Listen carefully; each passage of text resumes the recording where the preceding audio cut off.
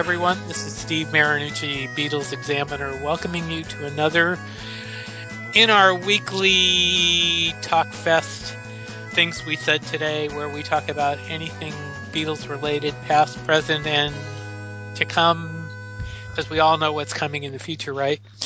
Let me introduce my three co-hosts from across the country. First up in Maine, we have our musicologist, Mr. Alan Kozin. Hello, Alan. Hey, Steve. Hello, everyone. And in going down the East Coast, we have in Connecticut, we have the host of the Beatles show, Every Little Thing, Ken Michaels. Hello, Ken. Hey, Steve. Hi, everybody. And down in Pennsylvania, we have number three. We have the writer and actually is an executive editor for Beatle Fan magazine. Right, that's the title. Yeah, that's the title. Executive editor. That must mean you're old. Yes, exactly. You got Mr. Al Sussman. Good evening, Al. Hi, Steve. Hello there, everybody. Okay, we're gonna have a little bit of fun tonight. We actually, I have to take credit or blame for this idea. We actually it kind of came off the Beatlesque show last week, which we got a ton of comments about, for which we thank you. I mean, we had so many comments from you guys, and we really appreciate them all. There were so many suggestions. I think somebody said Smithereens we didn't mention. Yes, that's true. We didn't mention Smithereens. There were just so many things we could have mentioned and didn't. I mean, we'd have been here all day if we'd have mentioned everything.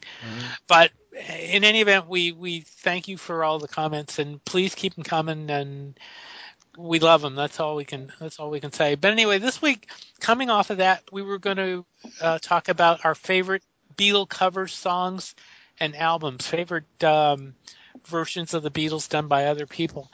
And to that end, I'm gonna talk about a story that came out today. Actually, Liverpool released a report about how much money the Beatles generate for them every year, and the astonishing amount was 81.9 million pounds, which is 118 million US dollars a year. And that's just in Liverpool alone. We're not talking, somebody pointed out to me on Facebook, they said, can you imagine British dollars? And I said, no, I mean, if that is Liverpool, I mean, imagine what it's like for the UK, but I mean, that's incredible. And, and the report goes through the details of British fandom, our Beatle fandom, and, how the market for Beatle fans and everything. But that's really amazing. You guys got a reaction. I know you guys have not seen the report, but do you have a reaction to the story? I think it's extraordinary. I mean, that is an awful lot of money, and here it is, 50, or for the Brits, it's like 54 years after the Beatles became a national thing. More than that for people in Liverpool. But the thing is, Liverpool has a very developed Beatles industry at this point, and it's given if you we've all read Mark's book, and we sort of got the impression of basically Liverpool was more or less sort of a loser city, and particularly after the war. I mean, it had nothing going for it, and and the Beatles have obviously given it something. I think there's something poetic about that. And for many years they didn't. No, that's what's really amazing. That's true. Al. Yeah, if you go back to the mid '80s, there really was not much of a presence of historical references to the Beatles. There were a couple of bus tours here and there, and just a few things, but there was actually very little. It was only maybe in at the very end of the 80s and then into the 90s that the city finally kind of said, oh, wait a minute, yes, this is something we need to really kind of take advantage of, if you will. Yeah. I mean, even when the Beatles were still a going concern, they took down the Cavern Club in 1966. Exactly. Yeah, there we go. Yeah, I mean, that's a big thing right there. I mean, it's amazing that that happened, and they learn from that. You have to say. So. Yeah. It takes a while for anything to be recognized as having historical value. People don't realize it as it's happening. And, like I've said many times here on the show, when the Beatles were around, they had no idea their music would be played 50 years later. Right. Or, that they would just be growing in stature year after year after year. Nobody thinks about that while it's happening. So it's only years later when you realize, hey, we've got the city of Liverpool here. We've got many of their homes. Sure. We've got all these landmarks here. And one of the great things, and you were even alluding to this in our last show, Alan, when you go to the cavern, that whole area is loaded with Beatle landmarks. Yeah. There's so many things that you could see within just a few blocks of each other. So all of a sudden, tours were developed. And it's not just the end of August, because they always have that one big festival at the end of August every single year. But they have tours going on throughout the year. So, it's really exciting, and it's great to see. Just like, anything that gets built up over the years, like Graceland has been. Right. But with Liverpool, it's the same thing. But there's so many landmarks where Liverpool is concerned. And then you've also got London, too, and anything connected to the Beatles. So. Right. They've already announced the big thing is August, the International Beatles Week. The list of guests has been announced, and they've got some really good people. A few people we know: Mickey Dolenz, Billy J. Kramer, Pattie Boyd, Lawrence Juber, Andy Peebles, which is interesting after what Andy Peebles said about Yoko. Jürgen Vollmer, Paul Denoyer, Mark Hudson, Horst Fascher, Johnny Hamp, Jenny Boyd, Terry Sylvester. That's going to be a great lineup. Yeah, let's go. Let's do a live show from there right now. Yeah. Anyway, so that was one thing, and then the other thing that was interesting this week was the story I did that the Love Show in Vegas is being revamped. It's dark right now until the 25th, and I know February. Oh, February, right? And they've been doing. I know George's birthday. Right, and they do stuff. They've been revising the show regularly. I know that because I've talked to other people. I've only seen it once, but I know that people who have seen it more than once have told me that. And so but they're really doing something for the 10-year anniversary. That's what.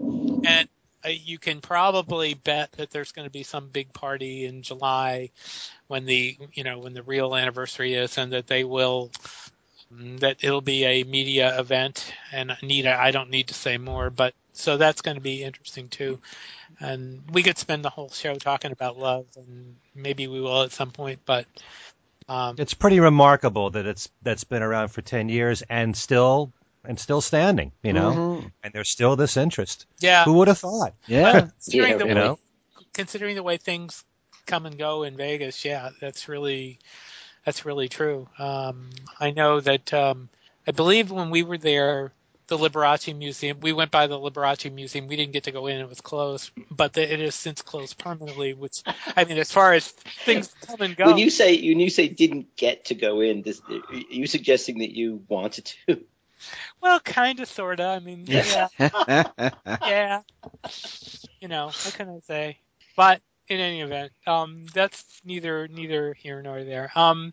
But in any event, we're going to talk about cover albums and cover songs, and I'm going to start with Ken. Let's start with you, if you don't. Okay.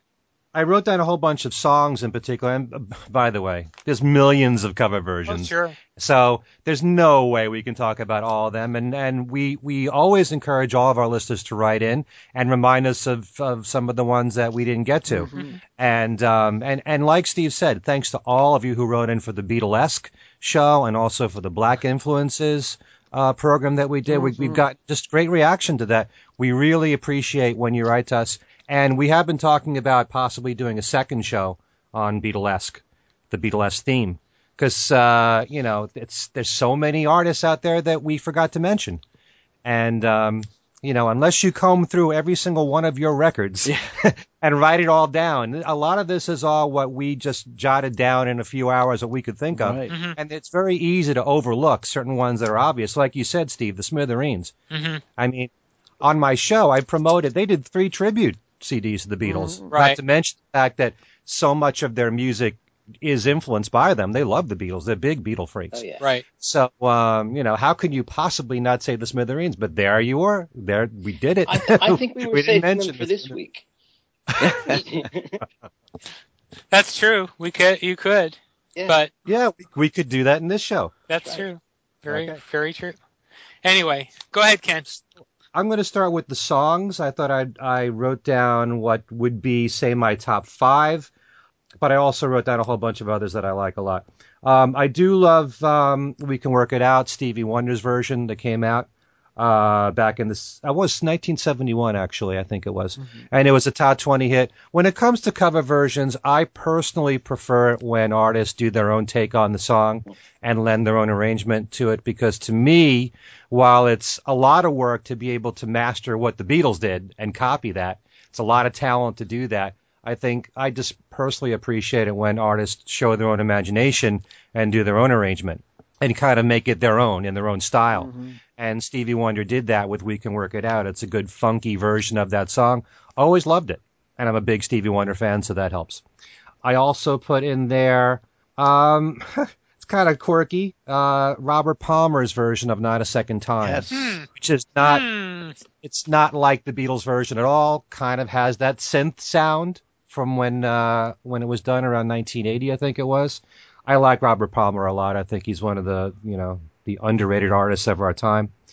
I also put in there of the more recent ones, and there's no way that you can't mention the album that goes with this, but there's a lot of good versions lately that have come out on Across the Universe. I think a lot of people have discovered that song more now and recognize it as a great song. And I love the version that Rufus Wainwright did, which is on the I Am Sam soundtrack, which is an album that we have to mention here because That's a great album. Yeah, it really is. it's for contemporary artists of the time. They really bring a freshness and their own arrangements to a lot of great Beatles songs. And I think it's a must-buy for all Beatle fans. If you love cover versions and you want something fairly current, although it's not all that current now, but there's a lot of great artists that were on that soundtrack there. The Wallflowers are on there, Amy Mann and Michael Penn. A lot of great artists are on that soundtrack. But I love Rufus Wainwright. I love his voice. He's got such a unique voice. I love his his own arrangement of that song. It's very different from all the other ones that I've heard. And I had to put, this is like my number 2 one. It was a huge hit back in the 60s, but I always loved the version that Sergio Mendes did on Fool on the Hill. Oh, wow. Sure. Yeah. And it's just it was its own song, its own arrangement there, very different from the Beatle arrangement. And Lanny Hall, who was the lead singer, I love her voice. I've always loved her voice on all the Sergio Mendes records back then. And for those that don't know, Sergio Mendes used to be on A&M Records, Right. which of course was owned by Herb Alpert. Right. And Lanny Hall went on to marry Herb Alpert. So, and I've seen Herb Alpert and Lanny Hall together in concert. Oh, and they're really? Yeah. Yeah, they are wonderful together. Oh, I But, would love to see them. I would love to see them together. Yeah, and so Sergio Mendes and with Lanny Hall's voice, it kind of lends itself not only to a Latin feel, but semi-jazz, too. So I've always liked that version. It was a top 10 hit, got a lot of airplay. I don't hear it that much now, but I've always loved that version. Didn't he of Fool on the Hill. Didn't he do that on the Beatle tribute, the Grammy Beatle tribute? Didn't he? Yeah, he did. As I recall, I think so. Yeah. Yeah, he was on there, and they did that. Yeah. As I recall. Okay, I've forgotten that. Okay, good there, Steve. My number 1 favorite Beatle cover, and this is really ironic, but in a very sad way, because there was someone who just passed away in the last week, and that was Maurice White from Earth, Wind and Fire. Ah. And I love Earth, Wind and Fire a lot. I've seen them a lot in concert. They have an incredible body of work. A lot of what they did in the 70s and the 80s I loved. And I always enjoyed their version of Got to Get You Into My Life. You talk about, your own take on a song, your own arrangement. They made the song their own. Right. I'm not saying with any of these cover versions that I like them better than the Beatle versions, But I always loved the mix of the R&B and the jazz that they used in that. It really suited the band well. Mm-hmm. And they've performed the song fantastically in concert. I've seen them a few times now in concert, and they're a tremendous band to see. So, yeah, that's my favorite of all the Beatle covers. Wow. I'll mention some other ones that are honorable mentions here. Phoebe Snow was one of my favorite singers, and she was one of the most amazing singers ever, had the greatest range, and she did a fantastic version of, actually, I can't include this, Every Night I put in there, but we're concentrating on just the group songs, but she also covered Don't Let Me Down. Yep. And she did a great version on that. The Buckinghams Yeah. did a version of I'll Be Back, which is kind of like if you know how the Buckinghams sound and you picture in your head what it would sound like, it would pretty much be that. I'll Be Back. I just love that version that they did back in the 60s. Georgia Satellites did a kick-ass version of Don't Pass Me By, a really rockin' version of that song. Very early on. It might have been on their first album, but I played it a lot on my show, and it really works as a rock song, Don't Pass Me By. I like Stanley Jordan, who, when he first emerged on the scene, so he's an amazing guitar player, jazz guitar player, and he did this really long version of Eleanor Rigby, which is beyond belief. And if you like jazz and you like different, improvisations that have been done on Beatle music, you would definitely appreciate what Stanley Jordan did on Eleanor Rigby in particular. Those are the main ones there. Oh, I have to say Todd Rundgren. Sure. Todd covered Strawberry Fields Forever and Rain on his album Faithful. Right. Half of that album were faithful arrangements of songs that he loved. And so really and truly, while I just said that I prefer when artists do their own arrangement, I think what Todd did was because of the huge respect he has for the Beatles and for loving those two songs that he felt that you couldn't change it. You had to do it just the way the Beatles did it. Also, I think in the case of those two songs, if he had chosen easier songs, he might have done wilder arrangement because those two songs are so bizarrely difficult to do the way the Beatles did them. I bet he just wanted to do it that way, for that reason. Very possibly, yeah. And he pulled it off magnificently. Yeah. So I had to mention those. I have a list of albums, but we can talk about those later. No, you can go ahead and mention a couple of the albums. Well, I mentioned I Am Sam, which is an absolutely essential album. Lawrence Juber has put out a couple of albums on the Beatles. Right. LJ Plays the Beatles, the first one, and then Volume 2. And we all know he's just a tremendous guitar player. And I love his acoustic guitar playing. Whatever he brings to Beatles music, it's just, I love hearing instrumental versions and what he does to them. Especially the lesser known Beatles songs, if you want to call them that. I love what he did with Martha My Dear in particular, which I think was on the first one. The 3 Smithereens tribute CDs, they did a tribute Meet the Smithereens, which was a tribute to Meet the Beatles, every single song on Meet the Beatles in the same sequence. They did one called B-Sides The Beatles, which was all B-sides, but more specifically American B-sides. And then they also did the entire Washington Coliseum concert. Right. Although they didn't really do it live, they just recreated it as though it was a live performance. Right. Cheap Trick did a really good album on Sgt. Pepper. They covered the whole Sgt. Pepper album. That was a great great version too. Speaking of jazz, haven't listened to it for a while, but I always loved The Other Side of Abbey Road. Oh yeah, George Benson did that, and really cool. He was on the front cover, walking across Abbey Road on there. Andy Timmons, we've mentioned a few times. He's a really great guitar player today. Yes. He did an entire tribute to Sgt. Pepper. The Sgt. Pepper soundtrack from the Bee Gees and all the different artists who are on there. There's a lot of versions of Beatles songs that I like on there. Always liked what Robin Gibb did with Oh Darlin'. And of course, Earth, Wind & Fire is on that. That's where the song came from, actually. Exactly. Forgot to get into my life. Motown sings the Beatles. Which is more a compilation than anything else. But it's just nice to have all those artists represented on one album. I loved, in particular, Smokey Robinson and the Miracles, doing And I Love Her.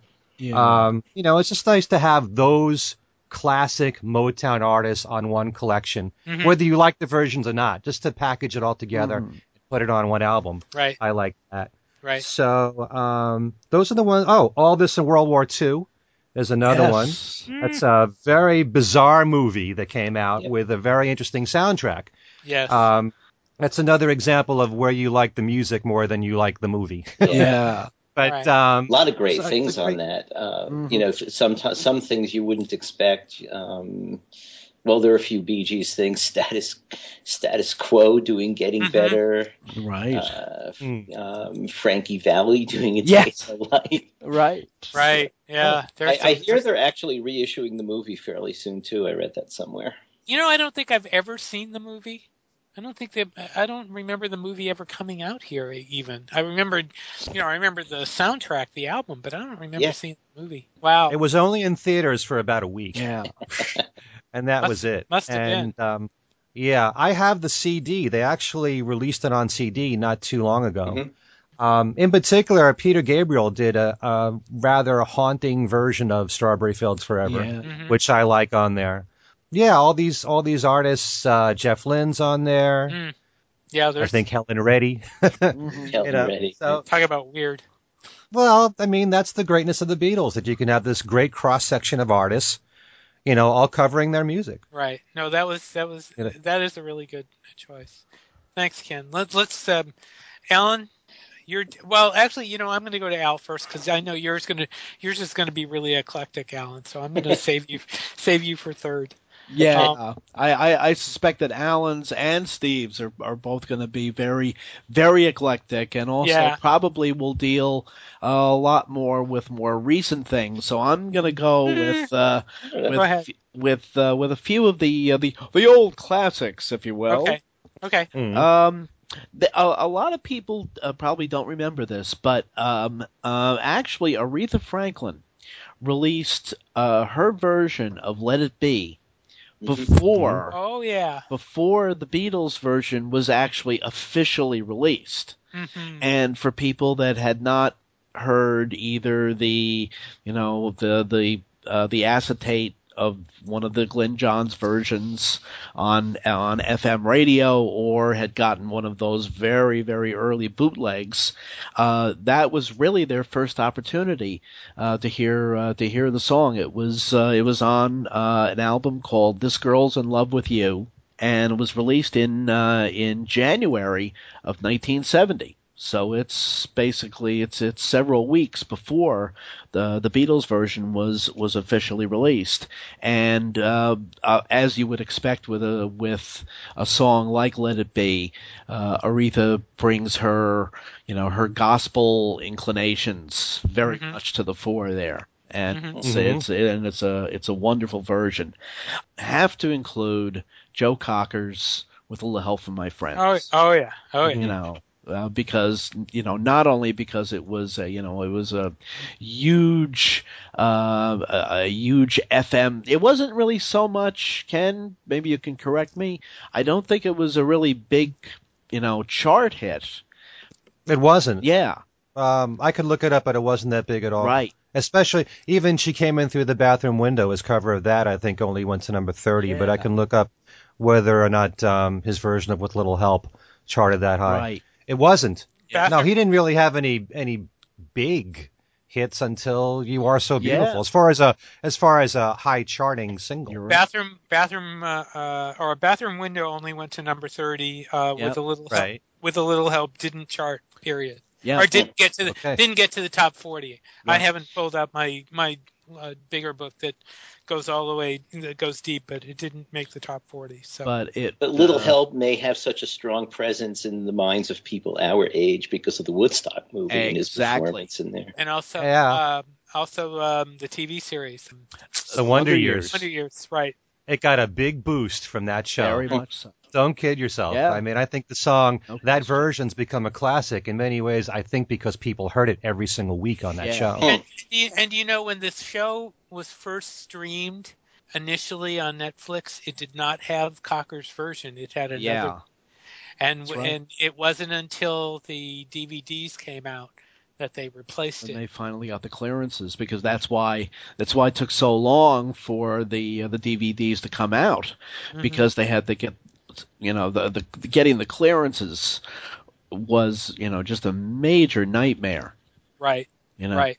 So it's not at all surprising that that they weren't able to get the rights to, with a little help, right. for so long. I can't watch the Netflix versions because of that. Because Yeah. the song isn't there. It's true. It's just not the same. Yeah, it's one of those, and it's also it probably also was one of the first kind of, I guess, what you would call turntable hits that was created by FM, progressive rock radio, because it wasn't it really, because it wasn't a hit single, it really didn't get AM airplay, but it got a huge amount of airplay even before Woodstock. Got a huge amount of airplay on FM radio. And then, but as Alan pointed out, absolutely the image of Joe Cocker and the Grease Band, with Henry McCullough, as a matter of fact, performing with a little help from my friends at Woodstock, is absolutely iconic. And there are a couple of derivatives of that too, which would be, first of all, Joe Cocker singing it with John Belushi imitating Joe Cocker on stage. Right. And also the version that it's probably not available anymore for, because these things get taken down. But there was one on YouTube. I'm sure you know which one I mean, where it's a YouTube clip of the Woodstock performance. Oh, yes. And they have subtitled it with what it sounds like he's singing. And it's very funny. Oh, really? If I've seen it, it doesn't ring a bell. I mean, I don't remember it, but I can imagine. Yeah. Anyway. So back to you, Al. Next is definitely a contrast. And this is Emmylou Harris's version of Here, There, and Everywhere. It's I mean that's the kind of a recording and song, the original, that's very, very hard to top. But Emmylou nearly did it with this lovely, simple acoustic version of Here, There, and Everywhere. It's wonderful, and if it's well worth your attention. If you check it out on YouTube or wherever else. It's really wonderful. Then there's another one. Now it's very seldom that a cover of a Beatles song becomes kind of the standard version of the song. But I've always felt that the Mamas and Papas version of I Call Your Name, which was on their first album, If You Can Believe Your Eyes and Ears, I've always felt that is the kind of the standard version of that song. Interesting. Thanks largely to Cass Elliott's wonderful vocal, backed up by Denny Doherty. It's very different. It's in substance, it's very different from the Beatles version. But I've always felt that it's kind of it in a way it tops it. Wow. That says a lot. Yes. If you say it's better than the Beatle version. Yeah. It's very hard for me to ever say that about any cover, as much as I love certain covers. Very much so. Absolutely. And the last one, figure, why not throw a curveball? And this is actually an album. It's an album that came out in the spring of 1964 by a studio aggregate called the Holly Ridge Strings. Oh, wow. Called the Beatles Songbook. And for a lot of us who were first generation fans, we discovered these recordings in the fall of '64 when Capitol put out that 2-disc or 2 LP documentary called The Beatles Story. The instrumental backings on that album were all from that first Holly Ridge Strings album. and they're wonderful because what they do with Stu Phillips did the arrangements on that album and the succeeding series of albums that the Holly Ridge Strings did of the Beatles songbook, and his arrangements emphasized the melodies, and that's I'm a melodist. In Alan's territory, I would always prefer, say, Mozart over John Cage. Because I like melodies. That sort of thing. And that album showed, even with the very early songs, even something like "I Want to Hold Your Hand" or "All My Loving," you can see just how wonderful the melodies were on those very early Beatles songs. And so it's an album. And the funny thing is, back in I guess it was in the 80s, I think I forget the label, but there was a kind of a reissue label that put out a best of the Beatles songbook, and Pete Howard, who at that time was the publisher of the International CD Exchange, which I'm sure Alan remembers very well. Oh yeah, I remember it too. Oh sure. He did the liner notes and basically sort of came out of the closet to say that he was a closeted fan of the Holly Ridge Strings Beatles recordings.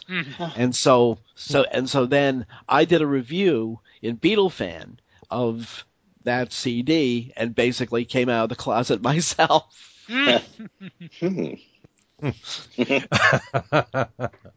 Wow. So if you can get a hold of, I'm not sure if the CD is still available, but if you can get a hold of it, it's well worth your attention. Just a couple of honorable mentions.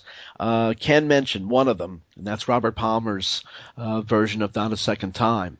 There's not a lot of if you want to say that there's a Beatles song that is quote unquote obscure or not all that well known, "Not a Second Time" is probably one of those. And so just for there to be a cover of that alone was something of an achievement.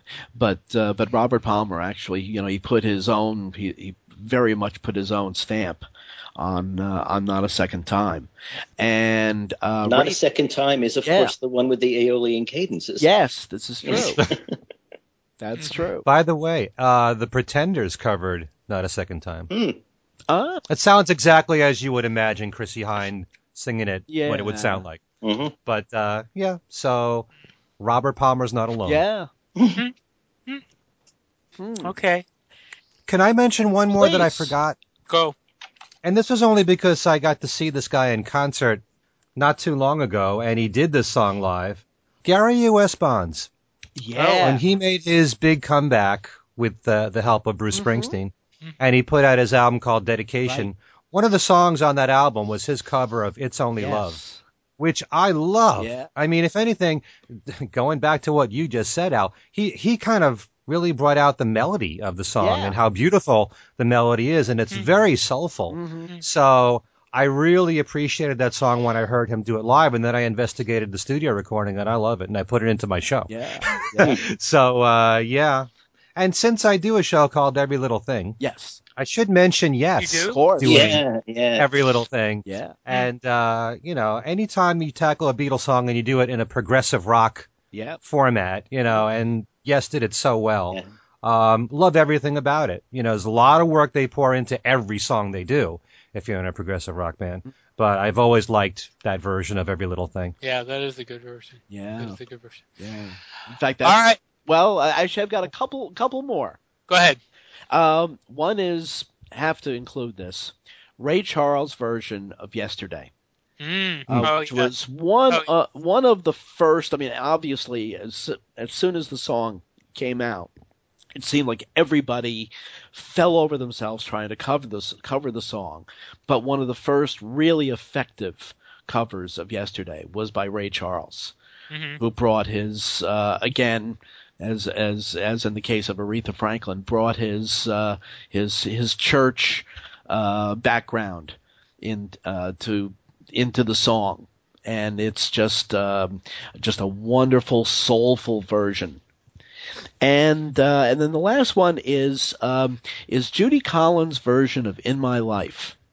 Oh yeah, which is the title song of the album, in which she kind of moved from being sort of the second folk Madonna along with Joan Baez into moving into some more contemporary areas and moving beyond just the folk arena. Even to the point of actually using rock musicians on that album, although not on "In My Life." But she did just a lovely, lovely reading of it, which was the title song of that album in 1966. Okay. Well, thank you, sir. Sure. Okay. Mr. Kozin, it's your turn. For the record, there is also a version of "Not a Second Time" by a really great Norwegian jazz guitarist named Terje Ripdal. And I see as well there's a version by someone called Magic Arm. I've got no idea. It's on my iTunes list. I've got no idea what it sounds like. It's on one of those Mojo compilations. So I wondered if you could indulge me for a minute. I know it's a really difficult subject in a way, because on one hand, 10 years ago, I had no interest in covers whatsoever.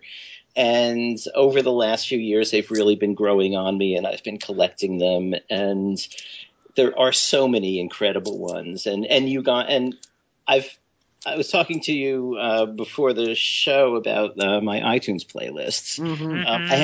I have two covers playlists for group and solo stuff. One is cover compilations like I Am Sam and Motown Sings the Beatles and things like that. And the other is, either whole albums devoted to the Beatles by one artist, like, say, Andy Timmons, Sgt. Pepper, or things like that.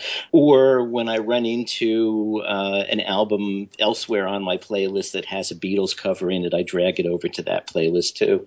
So it's an interesting combination of stuff. And I was just scrolling through I should say that the second one I mentioned of full albums devoted to Beatles things has 1,998 tracks. And the covers compilations one has 1,200 some odd. And there's obviously going to be some crossover. But I was just scrolling through the full cover album one and was just amazed at what I saw. And I just wanted to mention some of these things before doing my personal picks. The earliest one on this list is Del Shannon's "For Me to You," which came out here before the Beatles version did. Anyway, so as you know, George Martin and his orchestra put out several Beatles albums early on. Right. I try to get these chronologically when I have some time. I put this list into a chronological. So we're in 1964 now. The Chipmunks sing the Beatles. Oh my God. Then the Holly Ridge Strings, more George Martin. Okay, this is one that actually would be on my list. 1965, Chet Atkins picks on the Beatles. Yes. Okay. Chet Atkins is an extraordinary guitarist. I don't even know whether you classify him as jazz or country, he just can do anything. And 1965, he did a whole album devoted to the Beatles. Obviously, it's early stuff. Yesterday is on it, of course, but it's Yesterday and Michelle, but it's mostly 1964 stuff. And it's beautifully done. It has an awful lot of character, and it showed a different side of what could be done with Beatles stuff, as did the next one on this playlist, Joshua Rifkin's Baroque Beatles. Yes. That has always been one of my favorites, because Joshua Rifkin at the time was just a couple of years out of Juilliard, and he was working at Elektra Records as sort of a staff assistant. And I don't think it was his idea. I think Jack Holzman, who ran the label, came to him and said, "What do you think about this?" And the idea was to do Beatles in Baroque style, but not kind of schlocky, off-the-cuff Baroque style. Joshua Rifkin actually is a Baroque scholar and also ragtime. But most of his career has been devoted to, very heavy Baroque research. I mean, he's come up with some interesting theories and information that nobody knew. But at this point, he's just out of school. He puts together these incredible Baroque arrangements of the Beatles. It's as if it's a piece of Handel, but he's switched the theme with a Beatles theme. And he got, as an ensemble, all these other people who had just come out of Juilliard at the time and who then went on to be fairly big soloists. I mean, the flutist Paula Robeson's on it, other people. And it's an incredible album, and it's very funny as well. I mean, the last piece on it is a quodlibet. A quodlibet is a Baroque form that has several melodies at once going on, intertwined around each other. And Joshua Rifkin noticed that there's also a quodlibet at the end of Goldberg variations, Bach-Goldberg variations. And what he noticed was that the theme of one of the themes in that quodlibet, the Bach quodlibet, begins with the same four notes as She Loves You. And so he did a quodlibet with She Loves You and a couple of other songs. Otherwise, there are cantatas, and it's so persuasively done that there have been times when I've had friends of mine from the classical music world over to dinner and played this record, and it didn't occur to them until maybe the end of side one that there was something a little strange about, something weirdly familiar about the themes, but they didn't know quite what it was. So yeah. Okay, going down the list, Count Basie, The Beatles Bag, 1966, a whole album from Count Basie of the Beatles. The Brothers Four did an album. I'm skipping the ones who are like unknown. The Supremes did a bunch of Beatles covers. And a lot of the Supremes covers are on those Motown Sings the Beatles type of compilations. One song that did not get onto any of those compilations, and which I just found on vinyl here in Portland, is I Want to Hold Your Hand. They put out a sort of a Liverpool tribute. It's not all Beatles. It's there's right. Five. Right, a bit of Liverpool. I have the whole album. They actually do How Do You Do It? Yeah. Took me ages to find that album, and I just got it like 3 weeks ago. But it's actually really good. It is. Really good. It is. I have it on my phone now. I mean, and I don't have that much space. It stays there. I really like it. I think Ken mentioned George Benson, Across Abbey Road. It has a predecessor in Booker T and the MGs. Yes. Oh, yeah. Yeah, Macklemore Avenue. Yeah. Right. That was an incredible album, too. Booker T and the MGs all through. They did a number of Beatles covers. But this one is, this one is, I mean, the CD reissue, I think, throws on some of the earlier ones, too, in an unreleased version or alternate take if you can't do that. So that was actually a good piece of work. Okay, then we get into more straightforward classical things like the 12 cellists of the Berlin Philharmonic. Yep. Guy named John Bayliss, classical pianist. I have that. Yeah, Bach Meets the Beatles, and he also did another one called The Beatles at Abbey Road.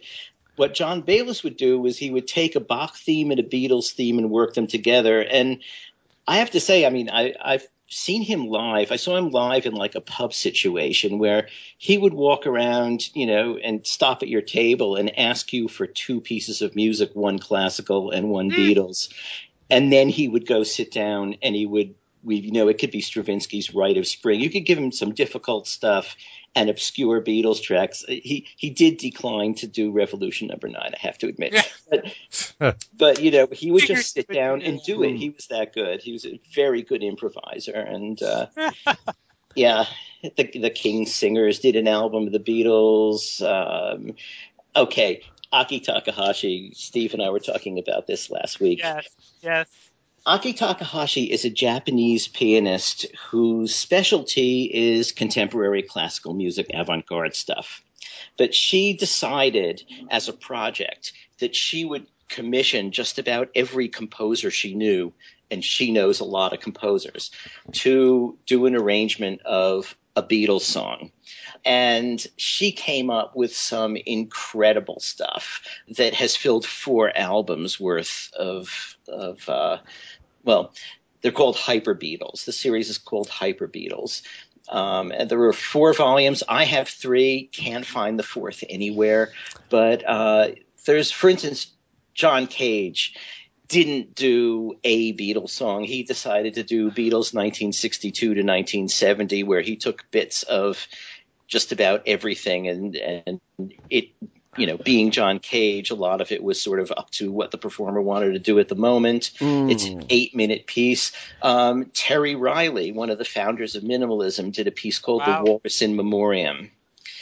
And that is a really good set of piano variations on I Am the Walrus. Alvin Lucier, who is an electronic music composer, did a version of Strawberry Fields, where what he did is he played Strawberry Fields on the piano in a sort of interesting arrangement first, recorded it while he was playing it, then put the recorder in a teapot and played it back. Yeah. So, you know, she's, like I say, avant-garde, but, you know, it's very interesting stuff. Another interesting aspect of this album is that she got the right to do this only under the condition that the composers not get any of the royalties. The Beatles got all the royalties for this project. So, yeah. There's Big Daddy Sgt. Pepper. You remember that? Oh, yes. Yeah. Sure. That's fun. That's a really fun concept. What You know, Big Daddy does. I may be the only one here that doesn't like it. It's not one of my favorite cover albums. Yeah, really. it's Sgt. Pepper in Beatles in 50s. 50s Right. Not quite motifs. Yeah, it's in 50s style. No, It's kind of novelty-esque. Yeah. It's in a novelty-esque. way. You don't listen to it a lot, but it's fun to hear now and then.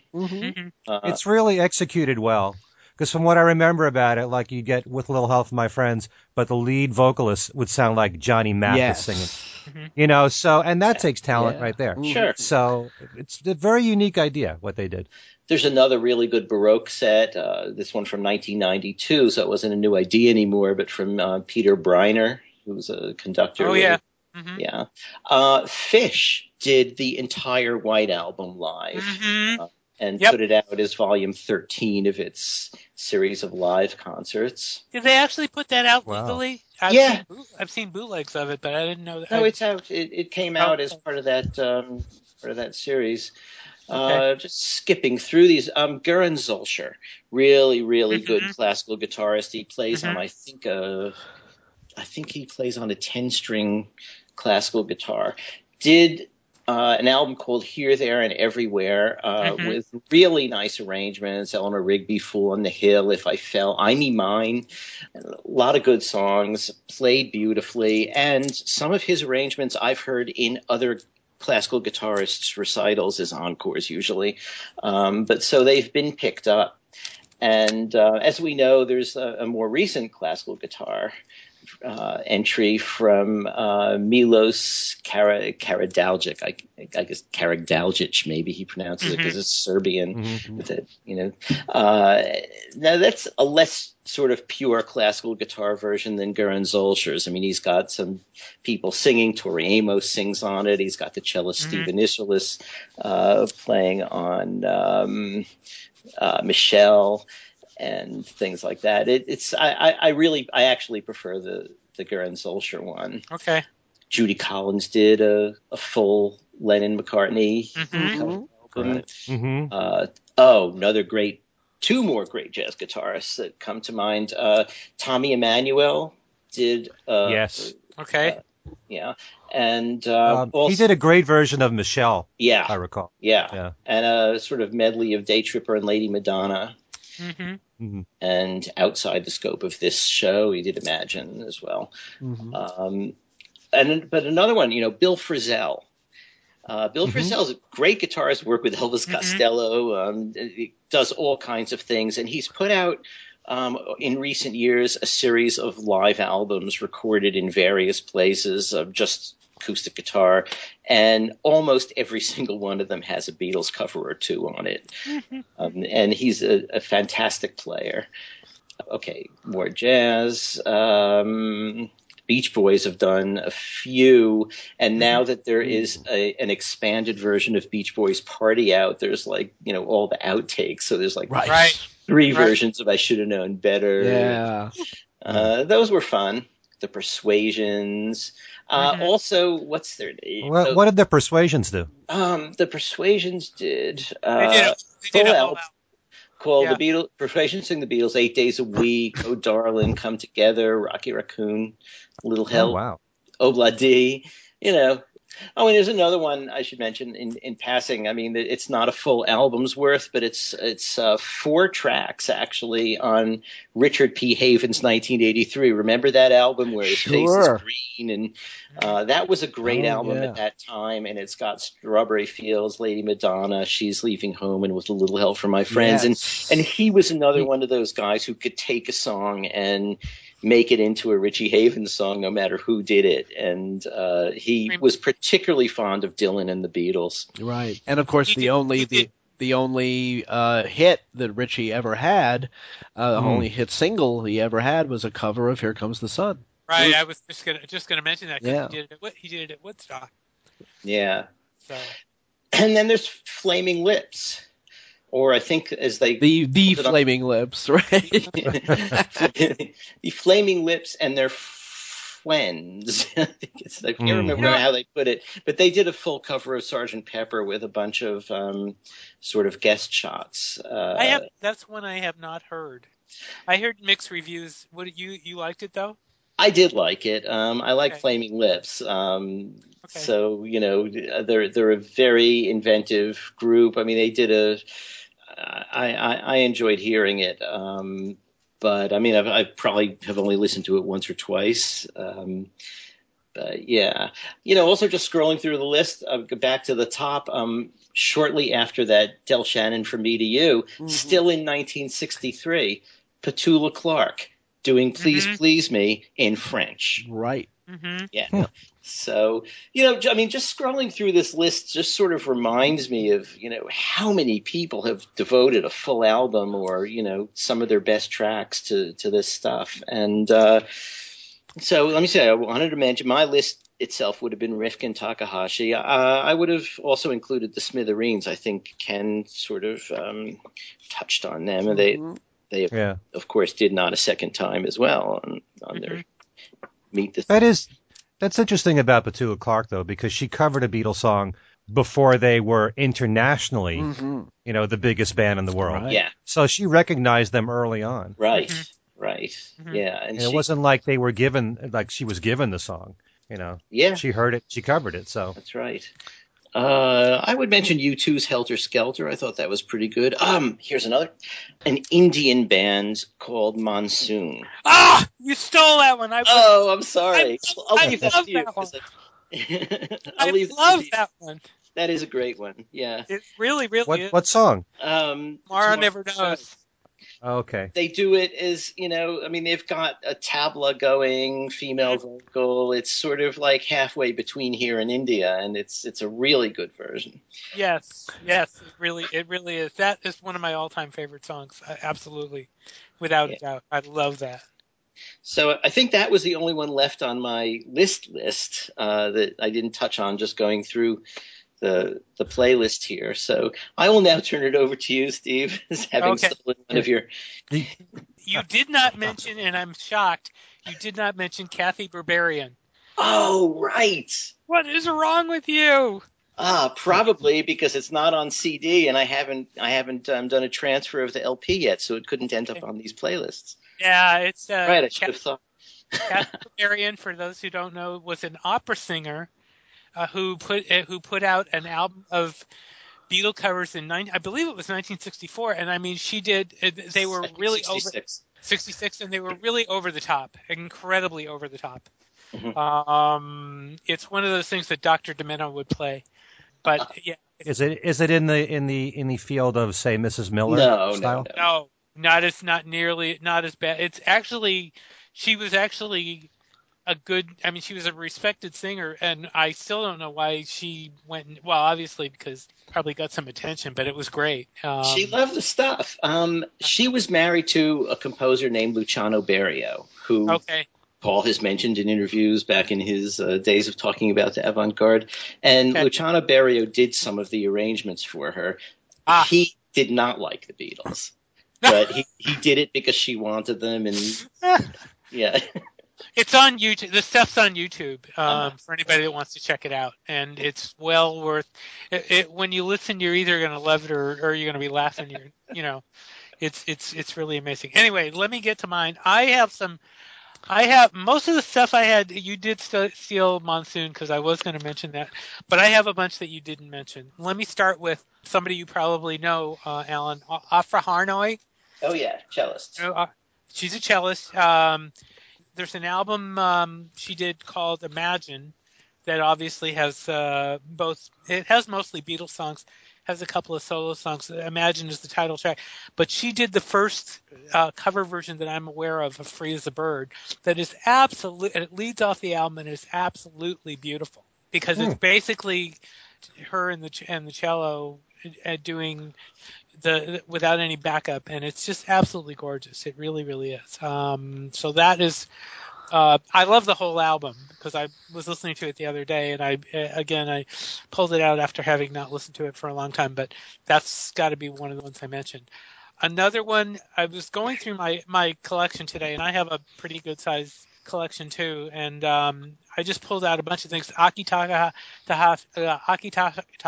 when we came up with this idea, that was one of the first things I mentioned, and Alan mentioned it, so I'm not going to go, but that's a good one. Going through my stuff, I found something by the LA Workshop. Alan, you know who that is? No. They put out 2 CDs called Norwegian Wood, and the first CD they have, there's different people on both of them. I should say the group is different on both, not completely different. The first one has, I'll hold off mentioning the common person to both after I mention the players on each one.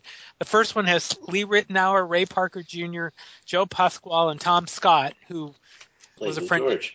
Played with George. Second one has Joe Sample, Lee Ritenour, Eric Gale, Richard T., and Ernie Watts. And the one person in common with both, Steve Lukather. And wow. This is 1988, so this is way before Ringo's All-Star Band. So anyway, those are really good. Another one I mentioned when we came up with this idea was Louis Van Dyke, who put out a whole CD called Louis Van Dyke Plays Lennon and McCartney. Is basically E. Power Biggs meets the Beatles. It's just it's just as over the top as you can be. You can be. A couple of these, Golden Slumbers and Carry That Weight, I know are on YouTube. I absolutely adore this album. It's hilarious. It really, really is. So that's another one. Another one that's really hilarious is by a group called Layback. Anybody know who Layback is? They're like some Eastern European metal. Have you? Grunge metal band. Yeah. That put out an album called Let It Be, and they did the whole Let It Be, remade the whole Let It Be album. Yeah. And that's another one that's really over the top. But let me get on to some good ones. Candy Flip does Strawberry Fields Forever. That's another really good, really, really good one. The Residents did. Is it A Day in the Life? In the Valley of a Day in the Life.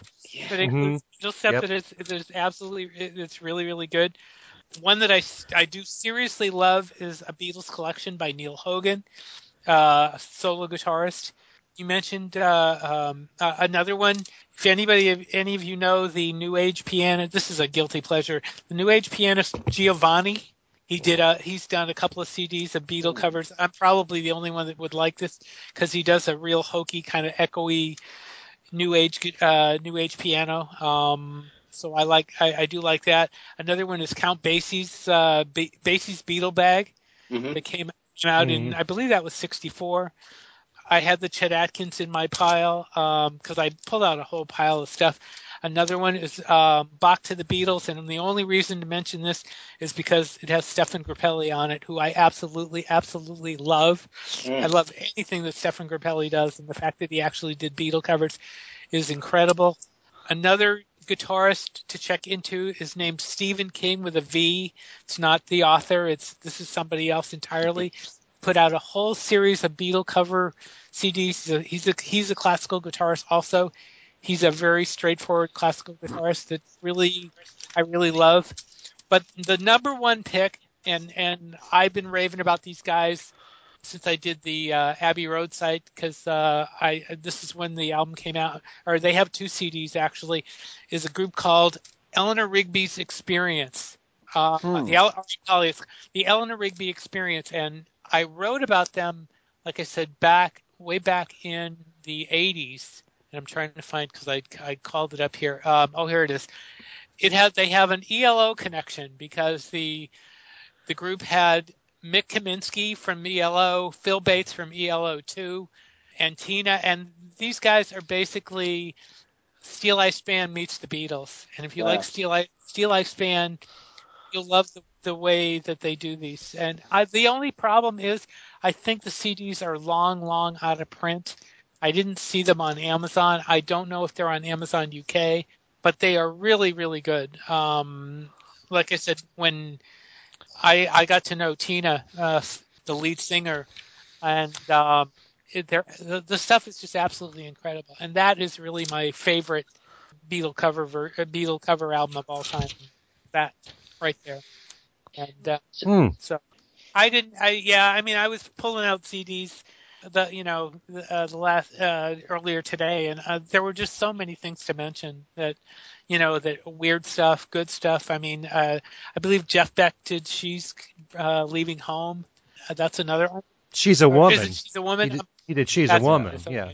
I mean, there's just so many. There's so many covers. We could sit here and we could spend 2 hours. And this is probably another show that we could do a second show on. I mean, there's just so many, and I know we're going to get a lot of people saying, "Well, you didn't mention this, and this," and there are just so many, and they'll be right. And someone could easily do a weekly Beatles podcast show and just play covers, absolutely, and never repeat. It'll go on and on and on. And I just want to mention a few things, because some of the things that you guys said triggered a few memories of mine. But you were talking about some of the jazz artists, and I remember when Ramsey Lewis did A Hard Day's Night. And I don't know if you guys liked his style, because it's very much like you're walking into a bar, very low key, very relaxing. It's kind of like, if you know his version of The In Crowd, right? It's very much like that. Right. So I always liked that version of A Hard Day's Night. Also, recently, Roberta Flack put out a CD of all Beatle called Let It Be Roberta, and it's all Beatle covers plus one solo song, which is Isn't It a Pity? And she's one of the great singers. Ellie Viola did an incredible guitar record of Beatles stuff in 2013. Al Di Meola. Oh, yeah. Not to be missed, even though we missed it. Yes, we did. Also, there's a piano player named David Lanz, who I interviewed when he put out a couple of CDs of just Beatle covers, all instrumental, very new age-ish, very beautiful stuff. Yeah, I interviewed him too. It is really good. That is really good stuff. And one odd thing, because I use this in my show, because I did an all a cappella set on the Beatles, but there was a collection that came out called Come Together, an a cappella tribute to the Beatles. And this was on Hot Lips Records back in 2001. And so it's a lot of bizarre Beatle covers here, but if you like hearing it done a cappella, it's really cool. I always liked when Bobby McFerrin, he did From Me to You. Yeah. I think he did Drive My Car also. Yeah. So I like when a cappella arrangements are done to Beatles songs. Okay. Is that it? Well, there's Wakti. We'll have to do. There's what? Ever hear of Wakti? They're a Brazilian group. You might call them a jazz group. They've worked with Philip Glass. They've done all kinds of things. It's almost Brazilian folk style too. It's got wooden flutes, all kinds of things. They did a whole album of Beatles stuff in, I think, 2012. Great stuff, great arrangements. Has that sort of tropical, but not like salsa tropical. It's sort of laid back tropical. So there was another tropical album, and I can't remember the name of it off the top of my head, that was really really kind of cool. I can't remember it now. There was Tropical Tribute to the Beatles. That's I think that's the one. Yeah, and there was some great stuff on that. For all this, you guys have each mentioned something that I don't have and haven't heard. So, I've got to go get some more. and also, you got to mention because it was so popular. There's Elton John's version of Lucy and the Sky with Diamonds. Yeah. Which went to number 1. And I liked it because it wasn't just exactly the way the Beatles did it. Slowed down a bit, and there was even a reggae bit in there, too. So, I like that version. And just a historical note, since Alan and Steve both mentioned Chet Atkins' picks on the Beatles, the liner notes for that album were written by one George Harrison. Ah, thank you. Very interesting, yeah. Thank you. Okay. Well, this has been this. I think we covered quite a lot here. We covered quite a lot. We could probably cover a lot more in another hour, but I think we have come to the end of the road. In any event, let us lighten the pips. There we go. Or Boys to Men. All right. That's right. And they covered yesterday. Yeah, so that's right. Well, gentlemen, thank you very much. This was a lot of fun. I had a blast. I hope you out there listening did too. And send us your Beatle covers that we missed. I know there were tons of them, and we would like to hear from you. You can write to us at Things We Said Today Radio Show at gmail.com, or you can catch us online. I have a Facebook page. We all have our own Facebook pages. Alan's under Alan Kozin Remixed. And we'd be glad to hear from you all. And I have my own website, kenmichaelsradio.com. Okay. And Al, you have anything to leave us with? Just the usual. You can contact me through Facebook at Al Sussman, or on Twitter at asus49, or www.beatlefan.com, or www.paradingpress.com. Okay. You're supposed to mention your book, Al. Yes. Parading Press 4, Changing Times, 101 Days That Shaped the Generation. Yeah. Okay. Alan, you want to say anything? No, I'm fine. I'll mention my book next week. Anyway, till next week, I have no idea what we're going to talk about, and either do any of us, but we'll be back with something. With something. Not that something. By the way, one song I forgot to mention, Frank Sinatra's version of Something. Darn it. Sure, Jack. There we go. Yeah, Jack. That's right. Jack. Anyway, we better get out of here. Anyway, we will talk to you all next week. Same time, same station for Things We Said Today. This is Steve Marinucci saying we'll be back next week. See you next time.